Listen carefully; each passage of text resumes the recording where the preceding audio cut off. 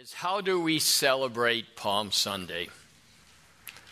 As we all know, this is Palm Sunday. You see, as Jesus was coming into Jerusalem, as he was preparing for his crucifixion and resurrection, the people were welcoming Jesus into Jerusalem as a king. They waved palm branches in a celebratory fashion to welcome him. That's why we call it Palm Sunday. In fact, the welcoming of Jesus came with so much fanfare that we often call it the triumphal entry. However, did you know that the entry of Jesus into Jerusalem before his crucifixion and resurrection is not the only triumphal entry of Jesus in the Bible? There were two. The one before his crucifixion and the one at the time of judgment in Revelation. Before I talk about those two, let's pray and ask God to speak to us. Lord Jesus, we thank you that you are our King, that you are our Lord. As I share two passages today, Lord, I pray that you will enrich my heart and enrich each one of us to really focus on you. Not the pomp and circumstances, not what's happening maybe with no school or whatever, Lord. Just let us focus upon you. As one of the songs in hymnology in Faith Build reminds me, all hail King Jesus, our Emmanuel, Lord. Lord, we thank you and we praise you in Jesus' most holy name. Amen. The triumphal entry of Jesus into Jerusalem is one of those biblical events that is recorded in every gospel. Matthew 21, Mark 11, Luke 19, and John 12. For today, I'd like us to focus on that John passage. So please stand as I read this passage in John 12 through 16. On the next day, when the large crowd that had come to the feast heard that Jesus was coming to Jerusalem, they took the branches of the palm trees and went out to meet him and began shouting, Hosanna! Blessed is he who comes in the name of the Lord, indeed the King of Israel. Jesus, finding a young donkey, sat on it. As it is written, do not fear, daughter of Zion. Behold, your king is coming, seated on a donkey's colt. These things his disciples did not understand at the first, but when Jesus was glorified, then they remembered that these things were written of him and that they had done these things for him. You may be seated. This is the first triumphal entry of Jesus. So what I want to do is, and we're going to contrast the two, we're going to look at some of the aspects of this first triumphal entry. Before I get to that, let's just review a little bit about this first triumphal entry. It's important for us to understand the people in this passage expected Jesus to be a mighty warrior king who would help them regain political and geographical status as the rulers of Israel. The people were tired of being under the thumbs of the Romans. The people knew that the Messiah was coming. It was prophesied in the Old Testament. They saw that he taught with authority. They saw that he healed. They saw that he worked miracles. They even shouted that day, Hosanna, which means Savior. They thought Jesus was sent by God to be the Savior King. They even shouted, blessed is he who is coming in the name of the Lord, the King of Israel. However, Jesus was not the kind of king that they all expected. We see that many of the aspects of Jesus' entry the first time were not descriptive of how you might feel like a conquering king would come to town. So let me focus on a few of those. If you look at that passage, that first triumphal entry, first, Jesus came first riding on a young donkey. Yeah, the first time Jesus came into a town, he came in town riding on a donkey. And not just a donkey, but a very young donkey. I think they expected him to maybe come with a Clydesdale or a lion or at least something regal. You know, it's worth noting that this was not unusual for a king to ride on a donkey. In fact, if you go back in the Old Testament, you see King David rode a donkey at times. However, a king would probably not go into battle and certainly wouldn't seek to demonstrate strength by riding in town with a donkey. Okay, that probably was clue number one to them, you thought. But you see, Jesus did this both as a deliberate fulfillment of prophecy. We read it earlier, Zechariah 9:9. But as a demonstration of the character of his kingdom. Because it was a spiritual kingdom, not a military kingdom. He came in peace and not war. He did not come as a conqueror, but as a messenger of peace. He rode on a donkey, not the steed of royalty.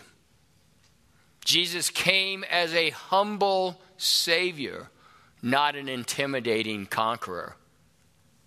Interestingly, this very moment was prophesied. John, in this passage, points to the words of Zechariah the prophet who foretold it long ago. Here it is. He said of the city of Jerusalem, also called Zion, that her king would come on a young donkey. You see, the first time Jesus at his first triumphal entry comes on a young donkey. You say, what did he come secondly? Well, secondly, Jesus came in his first triumphant as a suffering servant. As a suffering servant.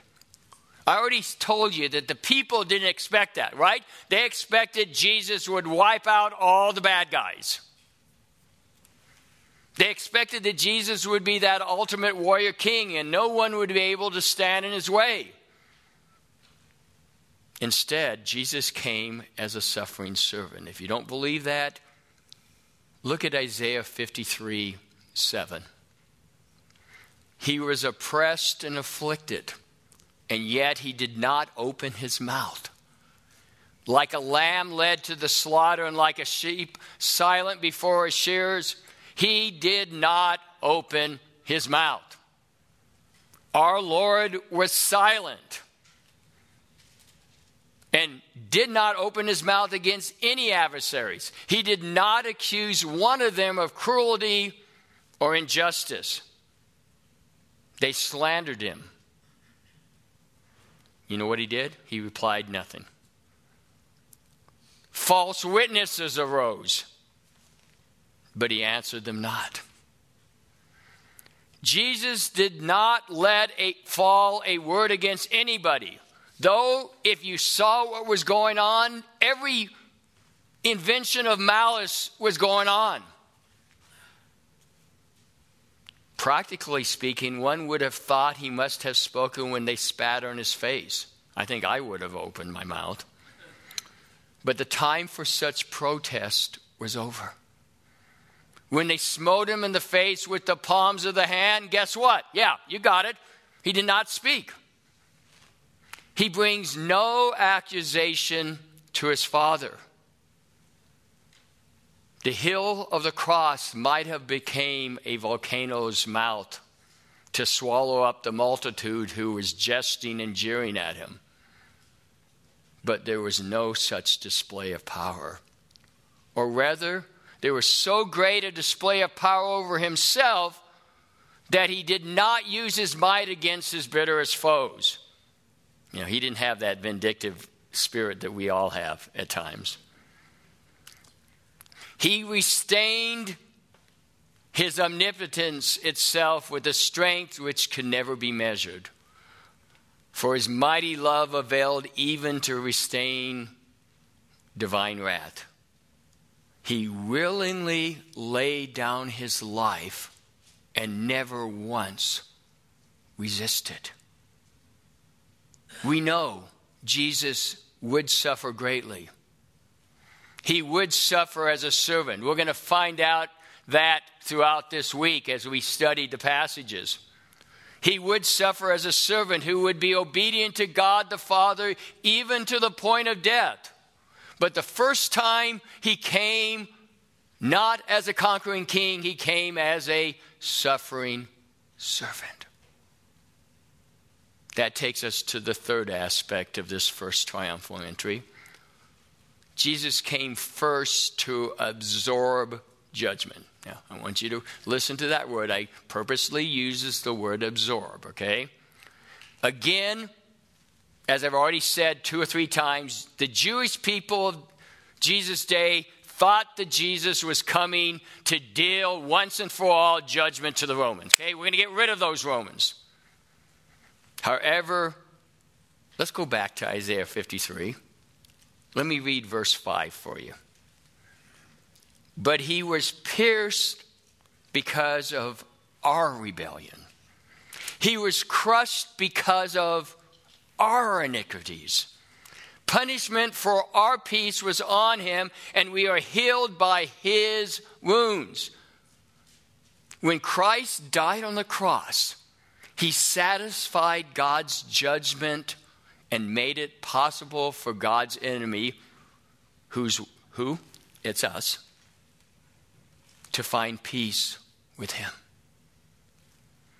Our reconciliation to God then involves the exercises of his grace and the forgiveness of our sins. Jesus took on our judgment so that we wouldn't have to. Amen. You see, someone had to absorb the judgment of God's wrath towards sin. God loves us so he wanted it to deliver us from that judgment.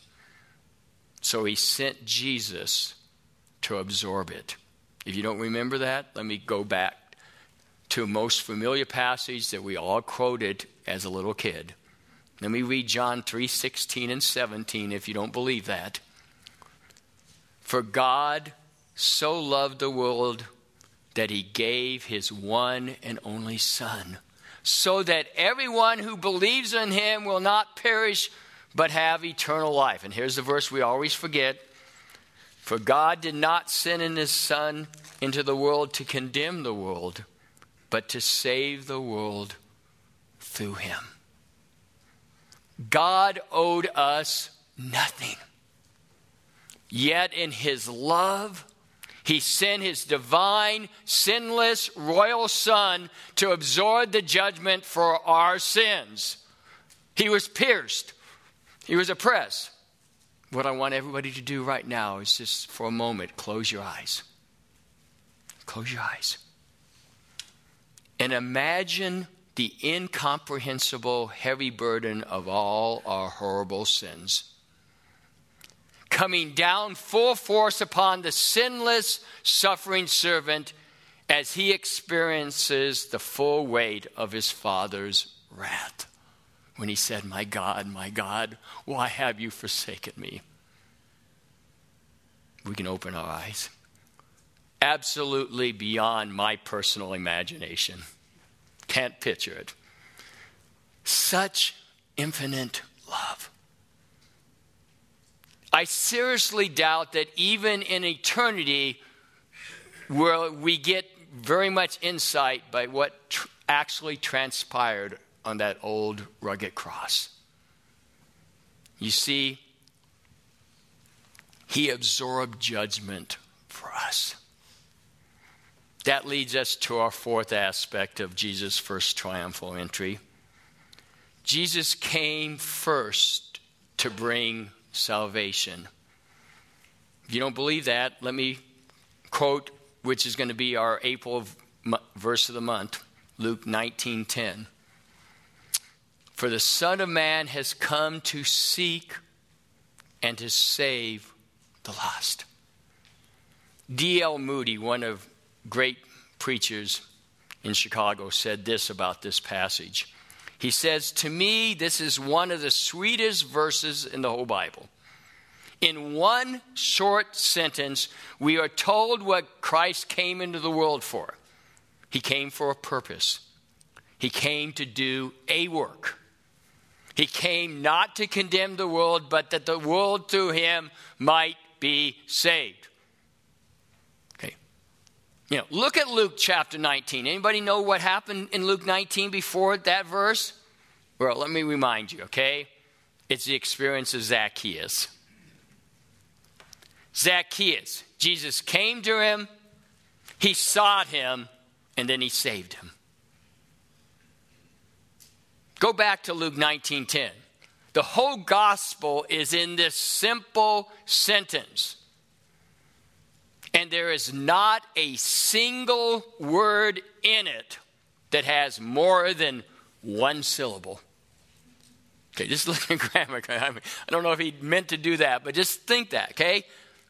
For the Son of Man has come to seek and to save the lost. Jesus came into the world to save sinners from their sin and the consequences of their sin. Jesus would bring salvation through his crucifixion, his burial, and his resurrection. That's salvation that Jesus would bring would give us new life and seal our adoption as God's children into the family of God forever. Philip Bliss, one of the great hymn writers of all time, said it this way in one of his hymns: "Man of sorrow, what a name for the Son of God who came, ruined sinners to reclaim. Hallelujah, what a Savior." You see, Jesus' first coming was miraculous. It changed the history of the world forever. So let me just review that first triumphal entry, because we are celebrating Palm Sunday. To review, he came on a donkey. Okay, not what they expected. He came as a suffering servant, not what they were expecting. He came to absorb judgment, which we didn't deserve. And he came to bring salvation, to seek and to save the lost. So now, let's look at that second triumphal entry, which I think most of us wouldn't have thought about that. Okay? Let's look at Revelation. If you want to turn in your Bibles, this is the second passage. Let's look at Revelation 19:11 through 16. Revelation 19:11 through 16. "And I saw heaven opened, and behold, a white horse. And he who sat on it is called Faithful and True. And in righteousness he judges and wages wars. His eyes are a flame of fire, and his heads are many crowns. And he has a name written on him which no one knows except himself. He is clothed with a robe dipped in blood, and his name is called the Word of God." Excuse me. "And the armies which are in heaven, clothed in fine linen, white and clean, were following him on white horses.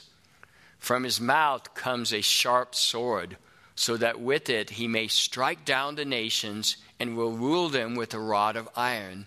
And he treads the winepress of the fierce wrath of God, the Almighty. And on his robe and on his thigh he has a name written, King of Kings and Lord of Lords." You see, Jesus will come again.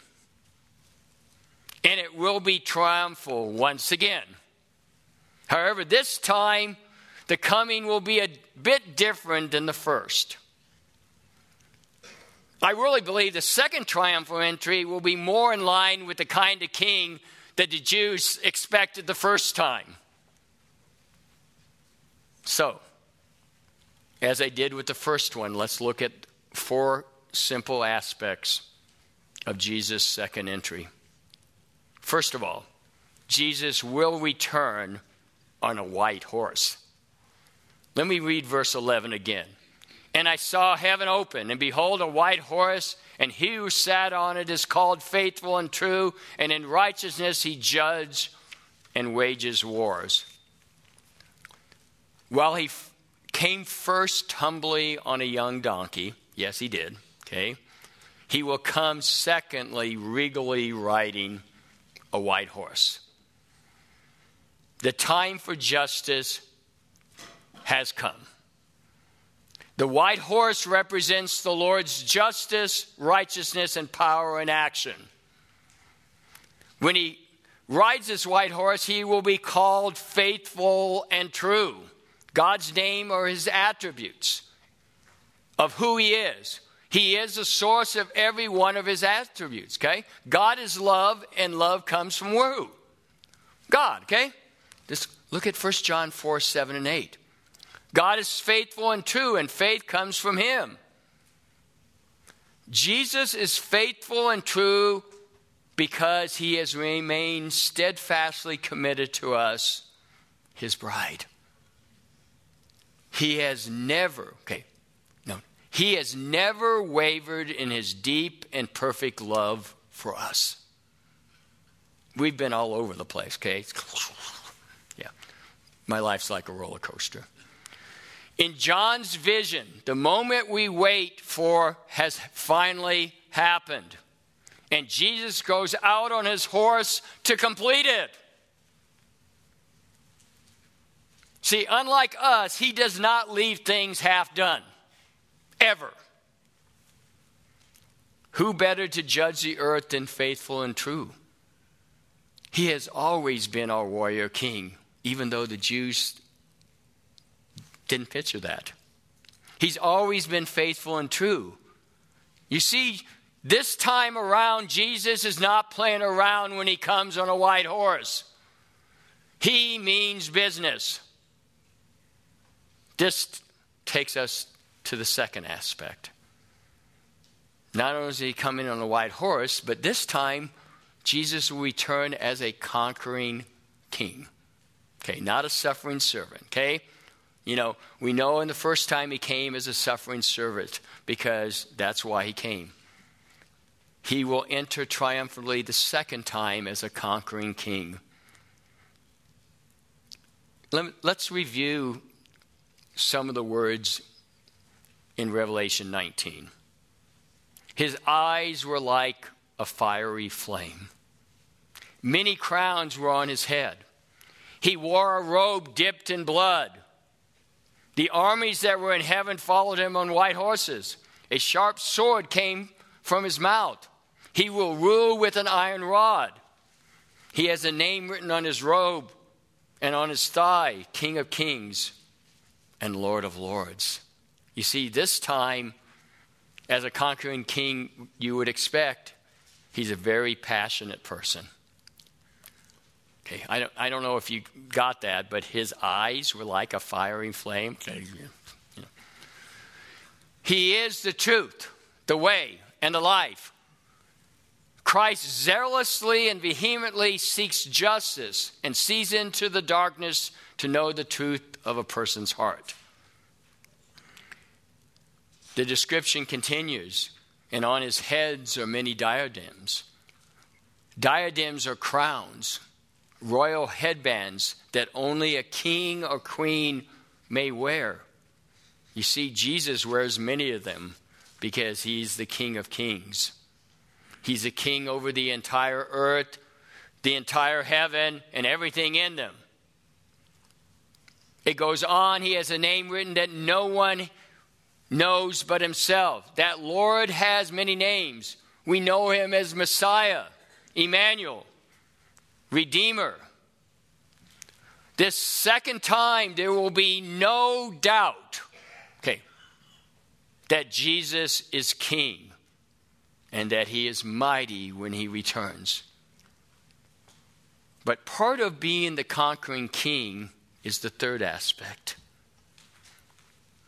This time he will deal with judgment. He's just not going to absorb it.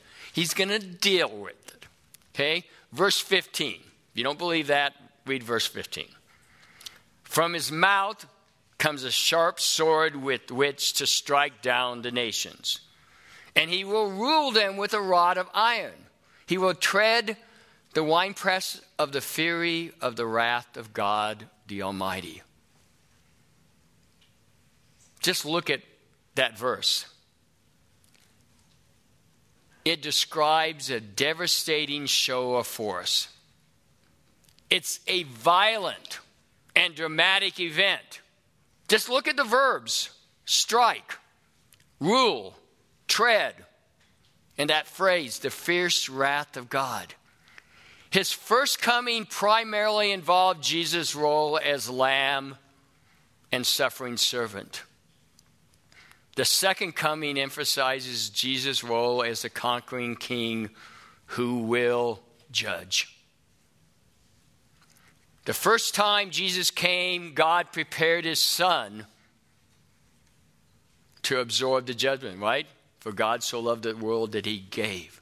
Okay, we're going to celebrate that Friday, his crucifixion. The second time Jesus comes, God will prepare his son to deal the judgment once and for all. Finally, Jesus will return to bring salvation. Yeah, the same thing as he did the first time. You see, the first time Jesus came, he secured salvation for us, right? He died on that old rugged cross. His work made it possible for us to receive the promise of salvation. Yet, we still suffer, right? We still sin. We are still sinned against. The second time Jesus enters triumphantly, he will come to deliver that salvation in its entirety. His work at the second triumphant entry will make it possible for us to experience that salvation in full. If you don't believe that, let me remind you what Revelation 21, 3 and 4 says. And I heard a loud voice from the throne saying, "Behold, the tabernacle of God is among the people, and he will dwell among them, and they shall be his people, and God himself will be among them. And here's a beautiful part of it, and he will wipe away every tear from their eyes. There will no longer be any death. There will no longer be any mourning or crying or pain. The first things have passed away." You see, God will bring final restoration. He will bring final healing and final salvation to all his people forever. This is the promise to which all of us have been looking for since we gave our lives to Jesus. I know I have. So let me just review a couple things. We celebrate Palm Sunday and his first triumphal entry because he would later, 5 days later, gave his life on the cross as the atonement for our sins. We should also celebrate and look forward to Jesus' return as the mighty King, who will rescue us from this world and take us into paradise with him forever. This takes me to a conclusion. Got a few things to ask. A few rhetorical questions, a few questions to ask us. Simple question. Have you received the triumphant King? If so, are you living as such? If not, avail yourself this morning of the opportunity to receive Jesus not only as Lord and Savior, that suffering servant, but as King over all things. As you reflect upon Palm Sunday, and I would challenge you all to do this as you go home, I want you not to reflect on the pomp and circumstances of the palm branches, but reflect on the King of Kings and Lord of Lords. So I'm going to challenge you in 3 ways. 3 ways. First, ask yourself this question. Have I been changed? Have I been changed? You know what that word change means, right? It means a 480 degrees. Okay, it does. It's like a metamorphosis, like a butterfly, a caterpillar that turns into a butterfly. Okay. Have I been changed by the suffering servant? Did the coming of the suffering servant make any difference in our lives? And if you've given your life to Jesus, can anyone tell? But perhaps you never asked Jesus to change you. I don't know of any better time than to do that right now. Second question to challenge yourself. Am I prepared for the return of the conquering king? Because everybody, I hate to tell you that, but he's coming back. Okay? We don't know exactly when. We don't know exactly, that, but we know that he is. And my question is, are you ready for him to return? Because when he does return, he will return in a new way. He's not going to come on a young donkey. He's coming on a white horse. My friends, you want to be ready. Not like that old early 70s song, I wish we all had been ready. Okay? Finally, and here's maybe the biggest challenge for us to do. Not only the 2 questions I asked you, but here's a statement. Tell people about King Jesus. The world needs to know it. Okay. If you don't believe that, just flip on the television anytime. Or go to a college campus, or go to a school. People need to know of the grace offered through the sacrificial work of Jesus. People need to know that Jesus is returning once again. So, my friends, show them his love and tell them of his grace. When's the last time you actually did that to somebody that you know? Jesus himself tells us in Revelation 22:20 this, yes, I'm coming quickly. And you know what John's response to that was? Amen. Come, Lord Jesus. Can you say that now? Are you ready to say to the King, Amen. Come, Lord Jesus? Because some of those people that welcomed Jesus into Jerusalem on that Palm Sunday, remember what they said a few days later? They said Hosanna, but then they said crucify him. Crucify him. Jesus would give his life so that we might be saved from the judgment of our sins. Welcome Jesus as your Savior and mighty King this Palm Sunday. Question I started with. How are we celebrating Palm Sunday? How are we celebrating Palm Sunday? Is he the King of all our lives? Let's bow our heads. Lord Jesus, I just thank you that you did come in a donkey, but you're going to come once in the future in a white horse. I pray that we will accept you as our personal Savior because you died for us so that we can have that opportunity. But we know if we don't, there's a judgment coming, Lord. Lord, just be with each one of us here. As we think on you, let us say, come, Lord Jesus, amen.